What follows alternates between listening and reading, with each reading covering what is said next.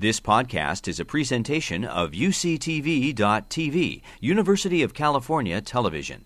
Like what you learn? Help others discover UCTV podcasts by leaving a comment or rating in iTunes. Hello again, and welcome to our third installment of the Innovations series, Shaping the Future of Parkinson's Disease Treatments.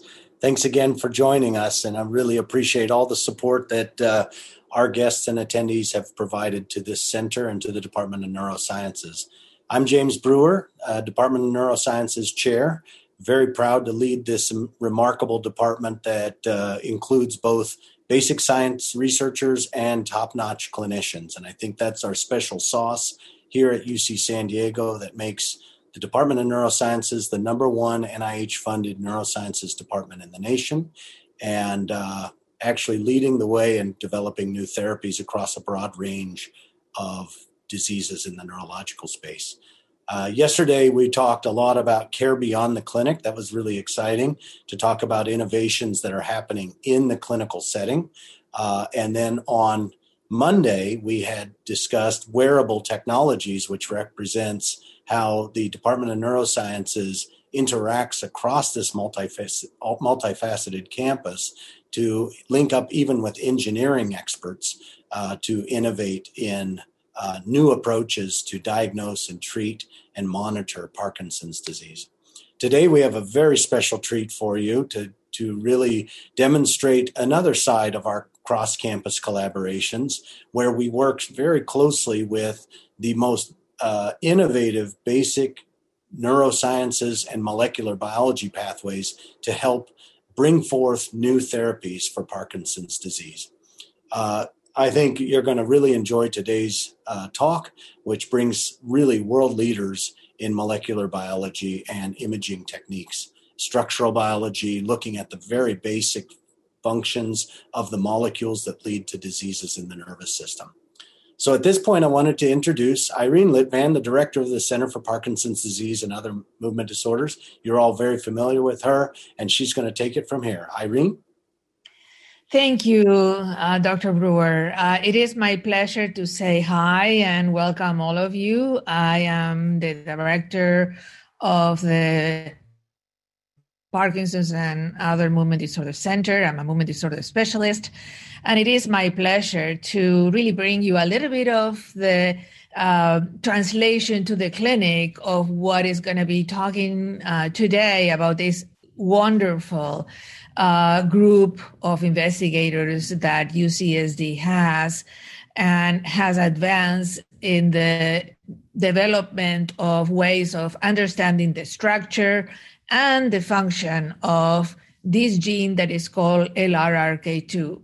So LRRK2 is a gene that is present in like approximately 5% of the patients that have a family history of Parkinson's disease. And it's transmitted in an autosomal way. That is, if someone has it, then 50% of the kids will have it.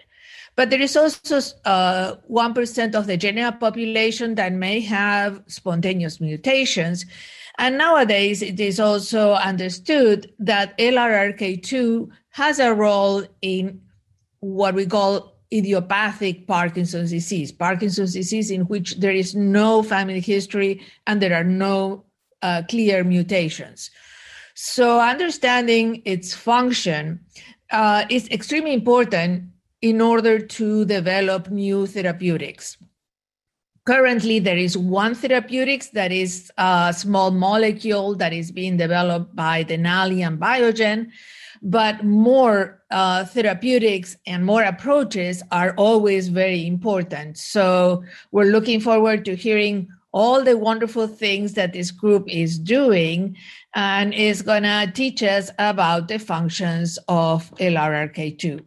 So thank you for having me, Dr. Brewer, for you to continue. Thank you so much. And so I guess this is an opportunity for you to learn about the basic principles of what happens in the molecular pathways that lead to Parkinson's disease. I welcome you to use the Q&A throughout. We will gather those questions and we will answer them at the end. With that, I'm happy to start the presentation. Hello, everyone, and thank you so much for joining us today. And let us tell you a little bit about our work. So this is the team. We're going to introduce ourselves and tell you, how we got to where we are as scientists. Sam is going to start doing that. Then Elizabeth will introduce herself. Then I will. And finally, Andy. And then I will come back and we'll tell you about our work on LRRK2 and Parkinson's disease. And the work I'm going to tell you about today was published in 2 papers last year in these journals. And I want to point out that this work has been funded by and continues to be funded by the Michael J. Fox Foundation. And also as a result of the work I'm going to tell you about today, we got a large grant from Aligning Science across Parkinson's. So with that, I'm going to pass it on to Sam. Hi, I'm Sam Rick-Peterson. I was born in Seattle, Washington, but spent most of my childhood in rural Minnesota, a small town called Litchfield, Minnesota. I stayed in rural Minnesota for college, went to Carleton College, and this is really where I became exposed to science for the first time. I started washing dishes in a laboratory and then really found that I had a passion for research and joined a research lab. And from there, another really informative experience for me was attending a course in Woods Hole, Massachusetts that was focused on mechanistic cell biology. And that's really the time in my life where I decided I wanted to be a cell biologist. I went on to Yale, where I got my PhD in cell biology. I then did postdoctoral work at UCSF in San Francisco, where I began using biophysical techniques to study cells. And then finally, I started my independent career at Harvard Medical School and was recruited to UC San Diego about 5 years ago. I'm also an investigator of the Howard Hughes Medical Institute. My name is Elizabeth Villa, or Villa. I'm an assistant professor in biological sciences. I was born in Mexico, where I did my undergrad in physics, and I was very happy to move to the Midwest with cold temperatures to do my PhD as a Fulbright Fellow. During that time, I was very lucky to start interacting with Joachim Frank, who at the time was in Albany and went on to win the Nobel Prize for cryo-electron microscopy. And that really sort of like turned me into this fantastic field, sort of like really from physics to trying to build methods for biology. I was also lucky to go to the same place that Sam did, which was the physiology course in the marine biology lab during my PhD studies. And that really transformed me into being interested in cell biology. So now being in love both with cryo-electron microscopy and cell biology, I went to my postdoc in Germany in the Max Planck Institute for Biochemistry to learn and start to push method development to use cryo-electron microscopy as a tool in cell biology, which has brought a lot of exciting insights and also what secured that I got a job at wonderful UC San Diego, where I've been since 2014. So my name is Andres Lechziner. I'm a professor in cellular and molecular medicine and in the Division of Biological Sciences. I was born and raised in Buenos Aires, Argentina, and actually started college there. And then halfway through, my dad moved to Canada, to Toronto, and that gave me the opportunity to move there and continue my college studies in Canada. And sort of a meaningful sort of twist of fate, my dad had Parkinson's later on in life, and I think if he hadn't moved to Canada, I wouldn't have been able to basically have the scientific career I've had, and I wouldn't be in the position now to make a difference in our understanding of Parkinson's disease. So I spent a semester in Toronto and then actually finished my degree at McGill in Montreal. I actually worked on neurodegenerative diseases as an undergraduate, and then moved to Yale for my PhD. And this is where I fell in love with structural biology. And this is this idea that if you understand how molecules are built in 3 dimensions, then you can understand how they work as little machines. And then I went to Berkeley for my postdoctoral training, and this is where I learned this technique, cryo-electron microscopy, that I will tell you more about today, and that was sort of instrumental for all the work I'll be showing you. And then in 2007, I was recruited to Harvard for my first faculty position. And in 2015, I was recruited here to UC San Diego. Okay, and with that, I'm going to hand it over to Andy. Hi, my name is Andy Hsiao, and I'm a professor of practice in biological sciences. And compared to the rest of my colleagues, I've taken a little bit more of an unusual path to my position here at UCSD. So like Sam, I spent time at UCSF, and there I got my graduate training in biochemistry and biophysics. And because I'm really passionate about structural biology, like Elizabeth and Andres, I studied how certain small molecule drugs, like the breast cancer drug tamoxifen, act on certain proteins in the human body using a technique called X-ray crystallography. Now, this project really excited me about drug discovery. So instead of pursuing a career in academia, I actually went to industry. And over the next 10 years or so, I led small molecule drug discovery programs at 2 different biotechs. The first was called Telerik, and that was up in the Bay Area. And in 2004, I moved down here to San Diego to join a company called Calypsys, where I was the head of the biology department. Now, circa 2008, things were actually going quite well at Calypsys. We built a robust drug discovery engine, and we even had multiple compounds in clinical trials. But then 2 things happened. So the first one was that our lead compound failed its phase 2 clinical trial. And around the same time, the Great Recession hit. So you can probably guess what happened next. I ended up with a little bit more time on my hands, let's just say. And instead of just jumping right into another biotech, I actually decided to take a little bit time off. And I ended up actually being able to do a couple of mini sabbaticals here at UCSD in the labs of a couple of my friends here. And that was actually a really great experience because it gave me time and the mental space to come up with a new model for academic drug discovery. So in 2009, I partnered with the Ludwig Institute for Cancer Research to start the Small Molecule Discovery, or SMD program. And in this program, we tried to blend the best of academic innovation with all the efficiency of virtual drug discovery to create something which we call nonprofit biotech. And our core mission is to work closely with outstanding academic investigators like Elizabeth, Sam, and Andres to take fundamental insights into cell biology and translate them into therapeutic benefit. Okay, let me now tell you about our work on LRRK2 and Parkinson's disease. And let's start with a little bit of history. And first, some nomenclature. So LRRK2 stands for leucine-rich repeat kinase 2, which is a mouthful, which is why all of us in the field call the protein just LRRK2. So LRRK2 was genetically linked to the familial form of Parkinson's disease almost 20 years ago. And a couple of years later, scientists cloned the gene, and that means they were able to read the DNA sequence. And that told them that LRRK2 was a kinase. And I will tell you more about kinases just in a moment. But I want to start by saying that we have more than 500 different kinases in our genomes or in our cells. And this is one of the largest protein families we have. And as I will point out, they're actually relatively easy drug targets for therapeutics, and relatively obviously being the keyword. So another important discovery back then is that people showed that patients that had mutations in LRRK2 and that had the familial form of Parkinson's disease, that those mutations led LRRK2 to have a higher kinase activity. And that gave people the idea that maybe targeting the kinase, that is designing small molecule kinase inhibitors that would stop it, might be a way of treating patients suffering with the familial form of Parkinson's disease. So what is a kinase? So you can think of kinase as a little bit of like Pac-Mans. I'm going to use the Pac-Man to represent them throughout the talk, because they do have something that looks like a mouth. And in that mouth, they bind what is the energy currency of the cell called ATP. And what they do is they also bind a target protein.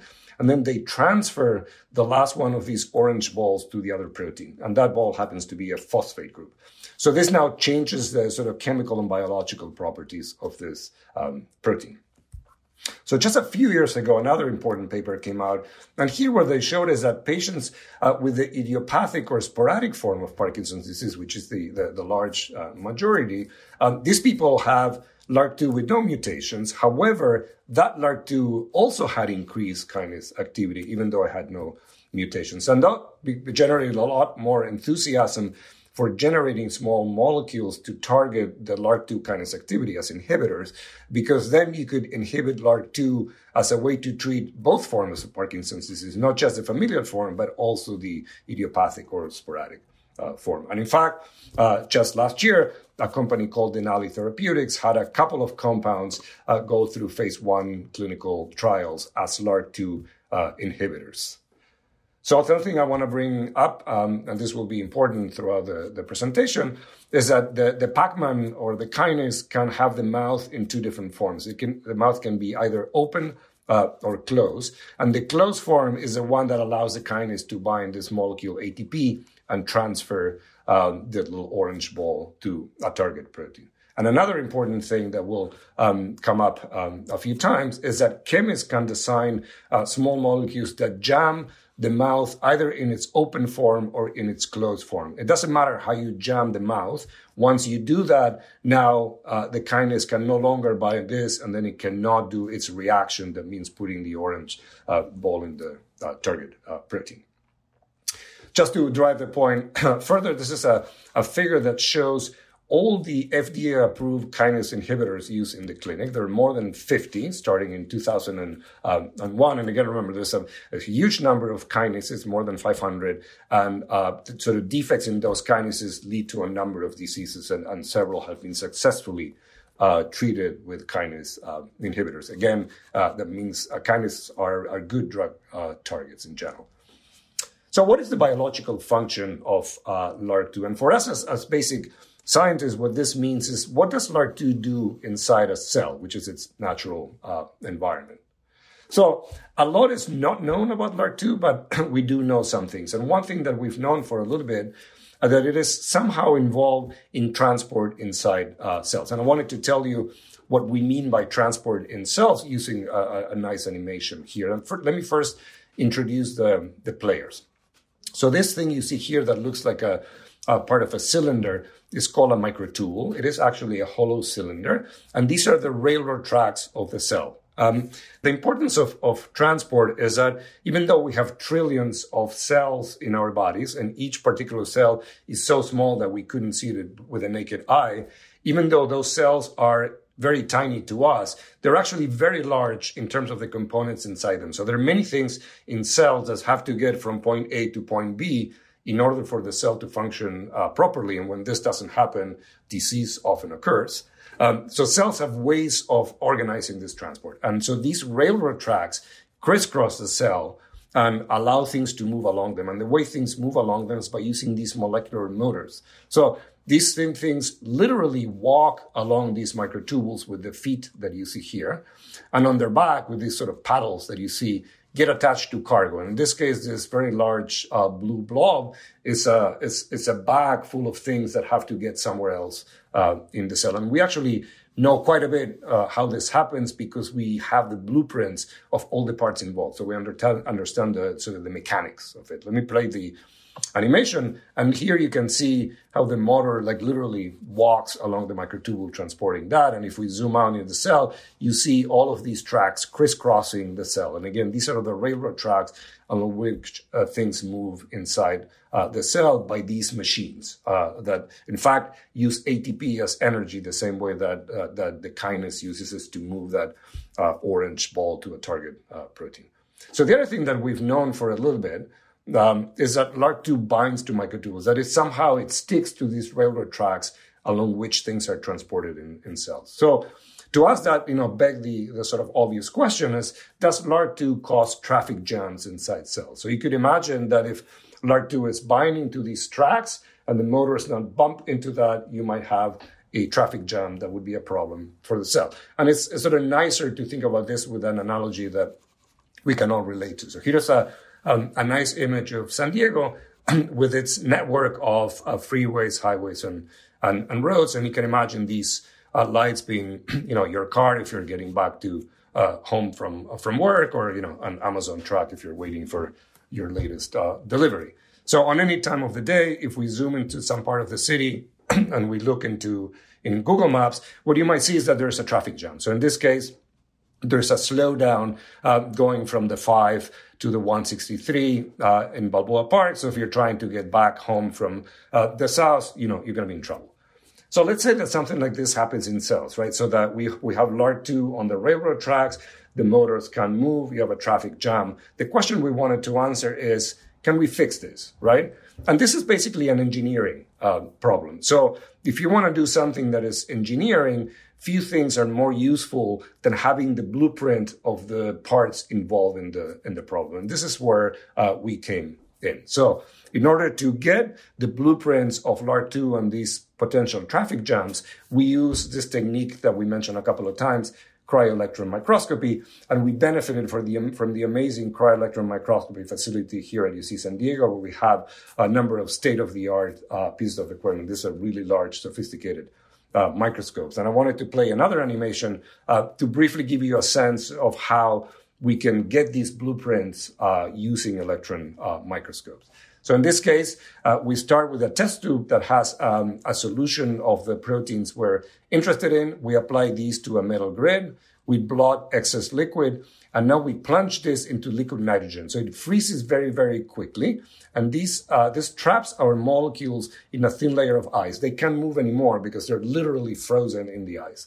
We put this in an electron microscope, and we collect images that get digitized here in the computer. And in the images, we see our molecules that adopt all kinds of orientations in the ice. And then we use computers to sort out molecules into groups that represent the same view.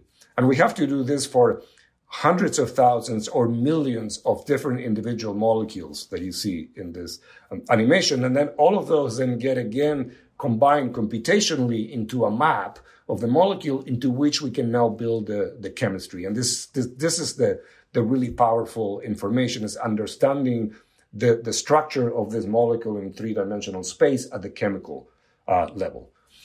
So this is what we did. And the project started with work from Elizabeth's lab. She used a variation of what I just introduced in the video called cryo-electron tomography. So instead of looking at a protein that was pure in a test tube, they actually looked inside the cell. So this is like the natural environment of the protein. And what they saw is that LRRK2 forms these ribbons that wrap around the microtubules. Remember, these are the tracks along which things are transported in the cell. And LRRK2 here is in orange and blue. And this is what's going on in the cell, right, where LRRK usually functions. What we did in my lab is use cryo-electron microscopy, like what I just showed you in the animation, to get a more detailed blueprint of LRRK2 now in a test tube. So this one is not in a natural environment. And I wanted to show another animation just to give you a sense of the kind of information we get from these structures. This is, again, the structure of LRRK2 that we got using cryo-EM. This is the kinase. So this is the Pac-Man part of LRRK2. So LRRK2 has many other bells and whistles, but at its core is the Pac-Man. And this indentation you see here is actually the mouth of the Pac-Man. This is where ATP binds, and then the phosphate gets transferred to the target protein. And the other thing we know now by having the structure, in black are all the Parkinson's disease linked mutations. And now we can start understanding at the chemical level why having a small chemical change in any of these positions increases the activity of the kinase, and then eventually understand why that leads to Parkinson's disease. So the wealth of information that you get by having this blueprint is just amazing. So what we did then is combine the data we had, right? So we took the detailed blueprint of LRRK2 on its own, and we put it inside the map that Elizabeth had obtained of LRRK2 in cells in their natural environment. And that way we could build a detailed molecular model of how these ribbons would look on a microtubule. And then remember that the driving question here is this bad for transport, right? Is this something that would lead to a traffic jam in cells? And this is where Sam's lab came in, and they're experts in a technique known as single molecule light microscopy. And this is something that allows you to watch individual molecules as they walk along these microtubule tracks. And I want to show you a couple of slides about that because it's just amazing what they can do. So in their case, they basically assemble these microtubule tracks, these hollow tubes, in a test tube, and then they can attach them to a glass slide so they can put it in the microscope. And they can also add, like you can see here in green, these are fluorescent labels so they can see the microtubules in their microscopy images. And they can also now add these motors, just like in the animation I showed you before, the ones that walk along the microtubules, and those are also labeled with some fluorescent molecules so they can also be seen in the microscope. And this is what data looks like. So each dot that you see is an individual molecule actually walking along a microtubule. This microtubule is actually kind of S-shaped. These guys can bend a little bit. So this is amazing. You can really watch individual molecules like I just showed you in the animation, but for real. So then you could do the experiment, right? And you can compare a motor on its own, happily walking along a microtubule, versus one where we included LRRK2. And remember, LRRK2 now forms these ribbons, and we see here is that there is no motion. The flickering you see is actually molecular motors that sort of detach from the microtubule and they just float away, so you don't see them anymore. And some of them are floating around and somehow land on the microtubule and have their 2 feet attached. So that's the flickering. But whenever a motor is on the microtubule, it can move because a traffic jam was caused by LRRK2. So basically, using these approaches, we were able to show that indeed having LRRK2 on the railroad tracks leads to roadblocks that could potentially lead to bigger traffic jams. Okay, so let me tell you about something else we learned from building these molecular models of the ribbons form LRRK2, because this is the major insight in terms of the therapeutic angle that we're interested in taking. So when we're building this model, it became clear that in order for this to form, the mouth of LRRK2, of the Pac-Man, had to be closed. So this would be the structure that would form the ribbon. And what we predicted is that if you were able to jam the mouth in its open state, then this could not form. And remember, I told you at the beginning that chemists can make small molecules that jam either the open or the closed form of the mouth, right? Both of them inhibit the kinase activity. So in terms of the ultimate effect, they're the same. But what we predicted is that if we were to use one of these, then we might prevent the formation of the ribbons.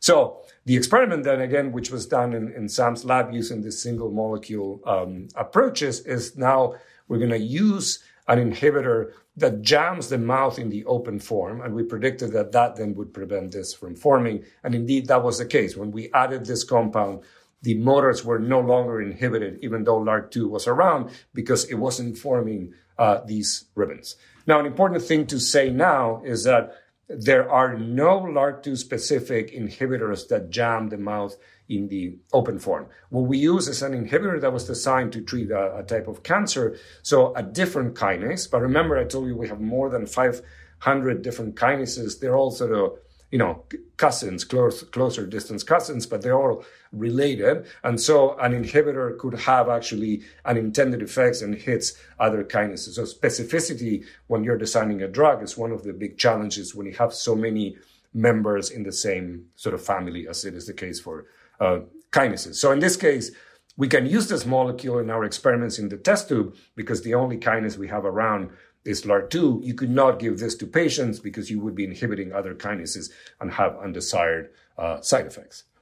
So going back to the table of kinase inhibitors I showed you earlier, I have now color-coded them in terms of their type. And this is getting a little detailed, but basically what the ones I showed you that would jam the kinase with the mouth closed are known as type 1. The ones that jam the kinase with the mouth open are known as type 2. There are other types. It doesn't matter. But the point here is that successful inhibitors have been designed of different types. So there's a track record for designing inhibitors that jam the mouth open that inhibit the kinase.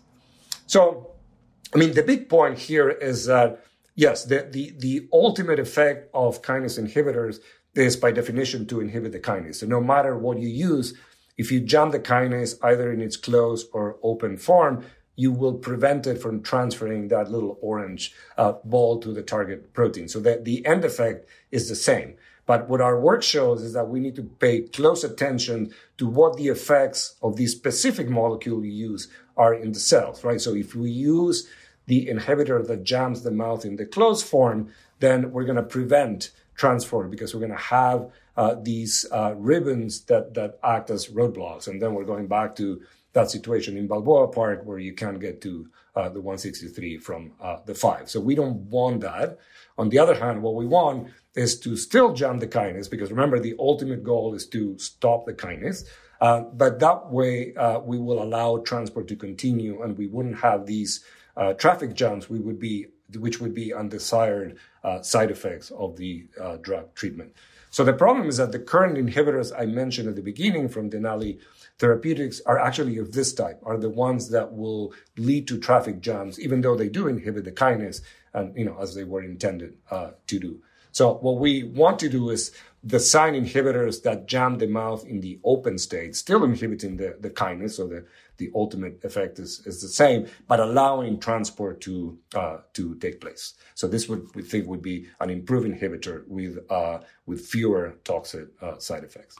So I wanted to end by saying that we're really excited about LRRK2, not only for its therapeutic potential, which is what I told you about today, but also because we think it can give us a window into the molecular basis of Parkinson's disease. I think, like most of you know, we don't really understand what causes Parkinson's disease, right? We understand the later stages of the disease and how damage in the brain leads to that, but we don't understand at the very beginning what is going wrong in a cell that triggers the development of the disease. And the fact that we now have these detailed blueprints of the machines involved, and then we can understand how they work and tweak them, I think we can then start understanding biologically what starts the disease. And of course, if we understand this, then new therapeutic avenues will be open. So with that, we would be very happy to take any questions you have and tell you anything else you want to know about our work. Thanks again so much for joining us. Wonderful. That is just really exciting to see the progress in the real basic molecular pathways that are causing issues with transport of proteins and causing the roadblocks, and excellent to try to stop traffic jams in all forms. So thank you so much for that excellent presentation. And now I'm very excited to open this up for questions with Sam, Elizabeth, Andy, and Andres. So I think I will go ahead and start off with some of the questions that have been here in the Q&A. Actually, one right now. I'm curious, this is also something I'm interested in. Do dopaminergic neurons have higher levels of expression of LRRK2? Is that known? Sam, do you want to take that one? Yeah, I can take a stab at this one. That's a really good question. It's actually, I think, something that we as researchers are really interested in. What we do know, and so I don't have a complete answer for you, but what we do know is that there are cells that essentially live around your neurons, and these cells or microglia have been shown to have higher levels of LRRK2 expression than some neurons. And so one thing that researchers are really interested in right now is if sort of these helper cells that are around neurons might be important for thinking about targeted treatments for Parkinson's disease. But that said, I'll be happy to hear what other people have to say about this. Great. No, I think that's good. I mean, I think it's still an area of, that's what research does. It opens more questions that need to be probed. And it's fantastic that we're linked in with your group to explore more of that. One other question, maybe also difficult in your LRRK2 research, do you expect to find that there may be different types of Parkinson's disease? Anybody amongst the panel want to try to capture that one? I can take a shot at that. Yeah, I think that's a great question. I think one of the things probably I find most fascinating, and we know already that LRRK2 with different Parkinson's link mutations behave differently biochemically or in terms of where they are in the cell. So it's possible that leads to different sort of malfunctions in the cell. It's possible that all of them lead eventually to the same disease, downstream from the cellular effects. But we're really interested in understanding whether the different mutations lead to different problems. And this is partly what we're funded to do by the Aligning Science Across Parkinson's. And also because if we understand that different mutants start the disease in different ways, then we can have therapies that are even more targeted. And of course, that would reduce side effects. So I think this is a very exciting area of research for all of us. And from a clinical point of view, patients are similar, but not exactly the same. So there may be some characteristics that are not present in people that do have LRRK2 as a mutation. And so, for example, what we call prodromal phase, that is having the enacting of the dreams, is not as common in people that do have LRRK2, or the olfaction loss may be not as common. So there's some things that are similar, almost indistinguishable, but not exactly the same. Great. Excellent. And I think related to the topic that Andres just mentioned about different variants, can we talk about the GBA variant and whether it is at all related here? The question specifically is, does this work affect the prognosis for people with GBA variants, or is it strictly LRRK? That's a really great question. And so I think many of you probably know that LRRK2 is one of the most common forms of mutations found in familial Parkinson's disease, and the other really common one is mutations in this another enzyme that's called GBA. And that this is a really, really hot area of research, and there's some publications that are just starting to come out suggesting there might be links between the two. We don't know exactly what those links are yet, but I think one thing that our team is excited about is because we're part of this Aligning Science Across Parkinson's group, there are groups there that are focusing on GBA, and there are groups like ours focusing on LRRK2. And so what we really hope to do is, those through those interactions, really make some inroads into that really important question that you asked. All right. Excellent. I will mark that one as answered. And I wanted to ask about, I guess, a similar vein here in terms of different types and whether traditional Parkinson's treatments may work differently in LRRK2 patients than others. Irene, perhaps, do you feel like there may be a different response to therapeutics in LRRK2 Absolutely. patients? There could be a different response. It would be much more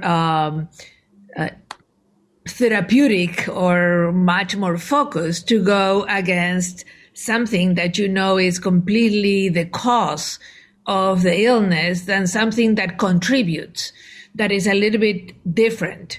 So I think that knowing whether you do have LRRK2 is extremely important, because it may allow you to, in fact, get a specific treatment for your mutation.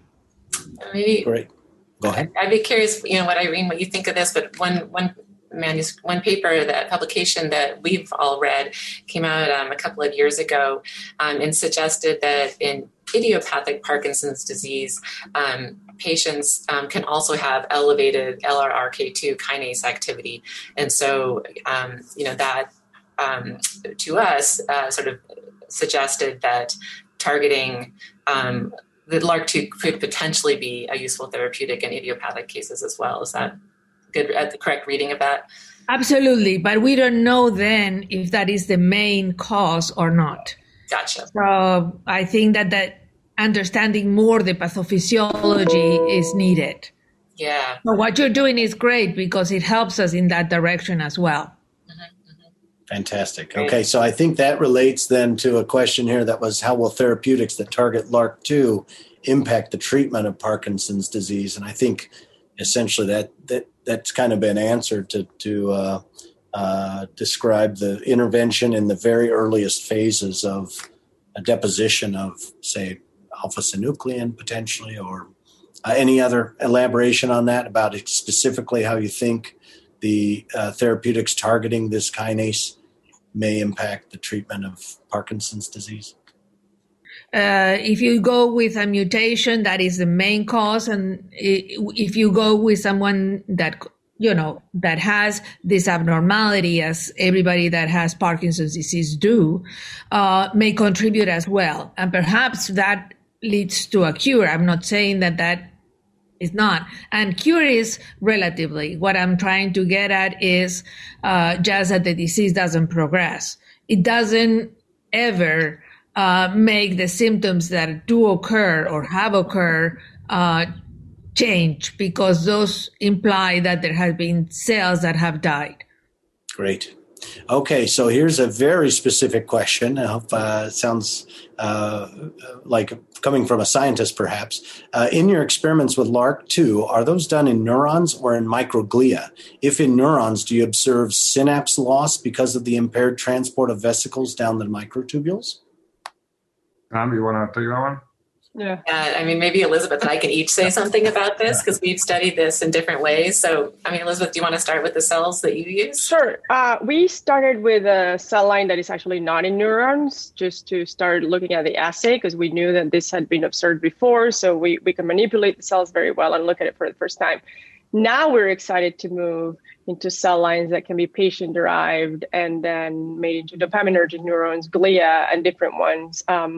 Or other cell lines that actually have high levels of LRRK2 to try to investigate the cellular mechanisms of LRRK2 in health, so that we can also understand how in disease it would go sideways. So that's actually a really good question that we're very excited to look at shortly. Yeah. And Sam, I'm sure. Yeah, I can add a tiny bit. I think, like Elizabeth said, one of the things our Aligning Science Across Parkinson's grant will help fund is being able to ask those questions in dopaminergic neurons or microglia. But the experiments that my lab did for the work that Andres talked about were actually, we purified proteins. So we take these molecules outside of cells, and we can actually build microtubules essentially in a test tube, and then take these molecular motors and take LRRK2, again, just pure components, and add them to those tracks. And so we're really studying how these molecules work. And that gives us insights for then designing our experiments when we go back into neurons, for example. Fantastic. So then building on that as well, here's another question about just commenting on the amazing visualizations of your small molecule. Have you thought of looking at other candidate therapies with cryo-EM to see all kinds of molecular mechanisms? I guess the answer is probably yes, but maybe you can elaborate a little bit more. Andres, take it away. Yeah, definitely. Obviously, other people have been looking at other targets involved in Parkinson's disease. Right now, we're focusing on understanding LRRK, partly because, as I mentioned, one is this potential link to the idiopathic form of the disease, but also because it's a kinase. And so of the known sort of proteins involved in the disease, is the most druggable. So it's the one where it's easiest to design a small molecule that can inhibit it. Great. And Andy can probably also add something to that if you want to. Yeah, absolutely. We're basically, Andres is part of the revolution with respect to single particle cryo-electron microscopy, and that is absolutely pushing the boundaries of what we can do in terms of computational design and drug discovery, right? There were targets that, I alluded to it in my introduction. My lab is primarily focused on using X-ray crystallography, and that has limitations on kind of the size of proteins that we can look at. But now we can look at these enormous proteins, these really complex molecular machines, at a resolution where we can actually see these very small molecules bound. And so, I think this is really pushing forward the boundaries of what we can do, both for LRRK2, but then, a wide array of other targets as well, ion channels, GPCRs, and so forth. The beauty of cryo-EM is allows you to design the actual drugs. So I think it is phenomenal, because here you have really how it is. And that's why you're saying the open or closed mouth that I thought it was a phenomenal analogy. Yeah, great. And I really enjoyed hearing the background of our scientists and how they made it into this field. And I overlapped a little bit in the Fulbright program with, and then actually did some X-ray crystallography during that time. And so in Israel for a year, really exciting times looking at acetylcholinesterase, because my field's on the Alzheimer's. But I thought that it was a nice segue into how UC San Diego has really invested big into this concept of imaging as an approach to deliver new therapeutics and new discoveries. And it really builds on our legacy of Roger Chen, who was a Nobel Prize winning scientist here at UCSD, who really innovated some of the new approaches to image neurons. And I think we've just completed a number of new recruits that are all going to be looking at this molecular imaging all the way up to full-scale human imaging. And I just think it's a really exciting niche that we are going to be able to lead the world in. Let me get back to a couple other questions here. There's a number of questions saying, when do we think we might see new targeted therapeutics? So I'll knock off a number of these, and I think I can. And a related question is, will you be working with biotech companies in trying to push this forward?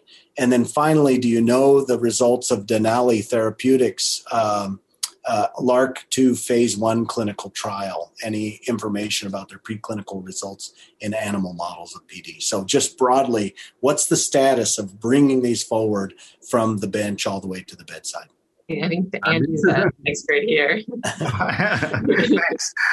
Right. So that's a lot to digest. So let's see. So maybe we start with, where is Denali? So we know what has been publicly disclosed, which is they have initiated clinical trials. And in terms of the phase 1 trial, as far as we understand, the molecule is safe and certainly safe enough, I guess, to progress into phase 2 trials, which would be where you would start to analyze efficacy. And then at the same time, there's some compelling evidence that the inhibitor is working on the pathway, because there are effects on cellular phosphorylation of downstream targets, right? So that again gives you confidence that the compound is working on the mechanism of interest, right? So in terms of when, that is a very that's a very good question, but I don't think there's an easy answer to that, right? Yeah. Because frankly, it's the very first time that a therapy of this type has been investigated. So there's a lot of learning that goes along the way. Again, looking at the recent, trials with the pandemic, right? I mean, you're learning, right? This is a living experiment and all of that. But, what I would say is that if Denali is committed to doing their phase 2 trial, they will be working quickly, and hopefully we will be getting a sign about, what these types of inhibitors do, at least the first generation, right, in terms of this mechanism. Great. That sounds great. Excellent. Oh, go ahead. Yeah. Sorry. And then in terms of, that's all great news for patients, right? We're absolutely thrilled that someone has essentially taken the leap and tried to tackle this target from a clinical perspective. And then, just to, add a little comment about where we fit in the picture, our work is essentially trying to design the next generation of inhibitors, right? I mean, we're, again, very excited that Denali has decided to push forward, but we think we might be able to do it better, right? And I think it's really important to start to do that work now, because think of your iPhone, right? I mean, Apple does not wait for the release of a current generation of iPhone before they start trying to improve and make the next generation of iPhone. And so we're really excited about the ideas we have. We think we have some really terrific insights and, a roadmap to follow. So we would really like to, again, engage in that kind of work and hopefully, make something even better while something is progressing in the clinic right now. Fantastic. Thank you so much for that. I think it really bodes well for the that it may be a nearer term that people have all been hoping for. And thanks for your work on that. A couple of questions, and Irene is typing an answer to this. What's required for a PD patient to find out if they have GBA, LRRK2, or idiopathic Parkinson's disease? And also, how do you find out if a person with Parkinson's has the LRRK2 gene? Well, we do have a study that is the PD gene. And the study itself looks at all these genes. So if you participate in those studies, then you will be able to know whether you do or not have this gene or other gene. It does focus to genes that are known, not to those that are unknown. Okay, and I think bridging to that, there's a question about... go ahead. Yeah. I want to clarify something just to make sure that everyone understands. We all have the LRRK2 gene, right? It's a normal component of our cells. The question is whether you carry a mutation in the protein that makes it function abnormally. And the other question that we've been sort of discussing is there is some evidence that even patients who have a normal LRRK2 may still have a hyperactive protein that may be linked somehow to the disease that otherwise doesn't have a clear genetic component. Fantastic. That's great. Thanks for that clarification. And so I guess related in the genetic transmission of Parkinson's disease, Irene, do patients with idiopathic PD have the same or reduced risk of transmitting PD to the next generation as those with non-idiopathic PD? Not at all. The idiopathic doesn't transmit to the next generation. Great. Thank you for that. Is there any research being conducted at UCSD related to Parkin and young onset PD or later onset PD, PRKN gene?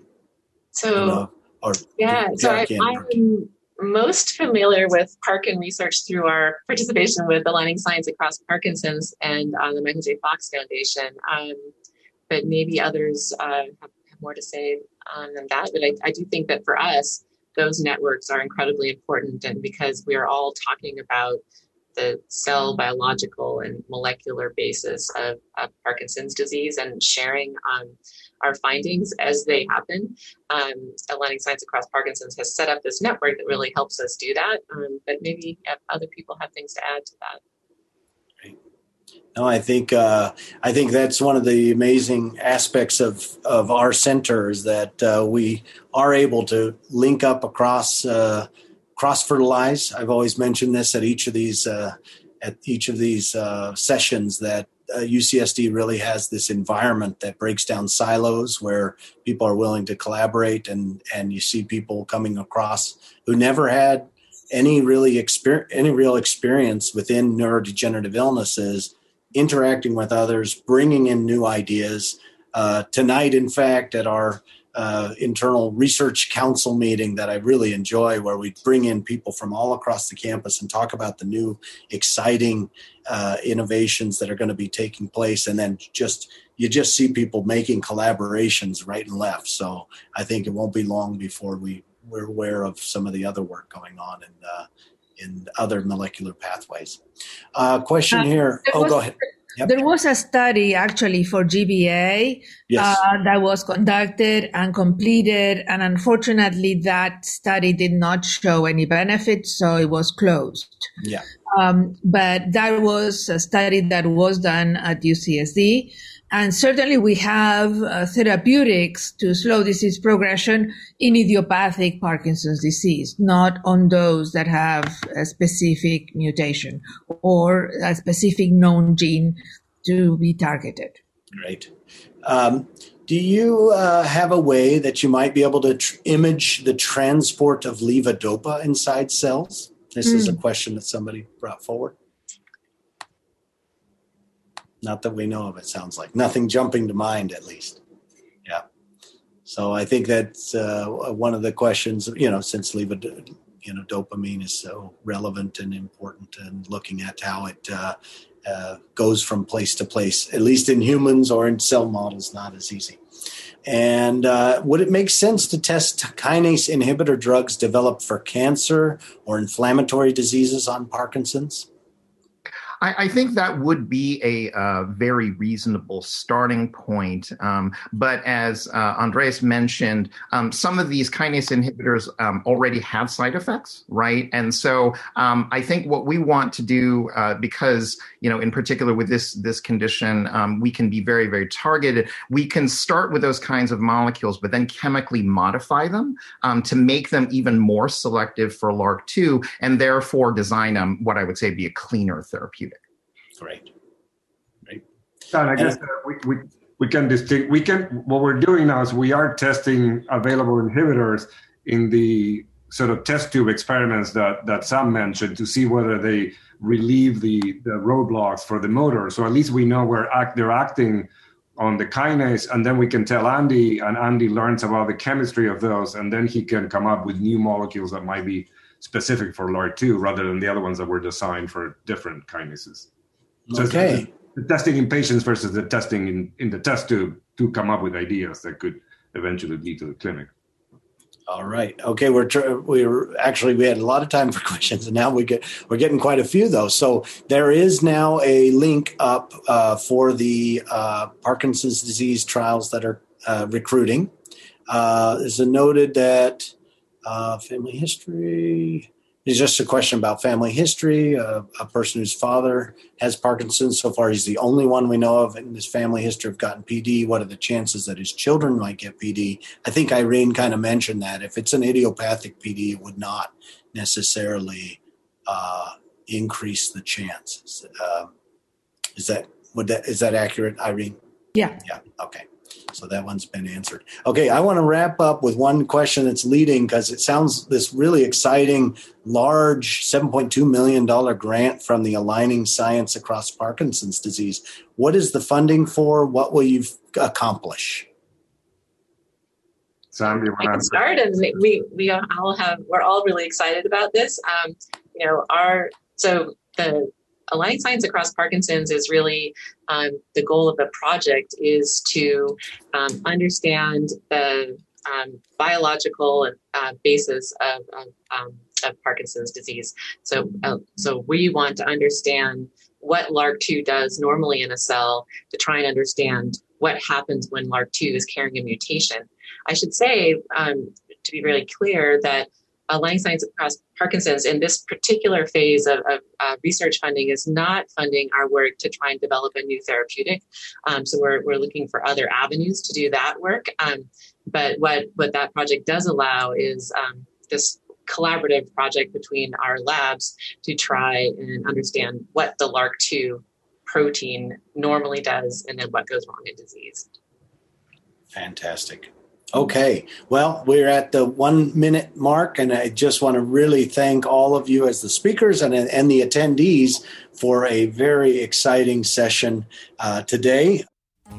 You've been listening to a podcast by University of California Television. For more information about this program or UCTV, visit us online at uctv.tv.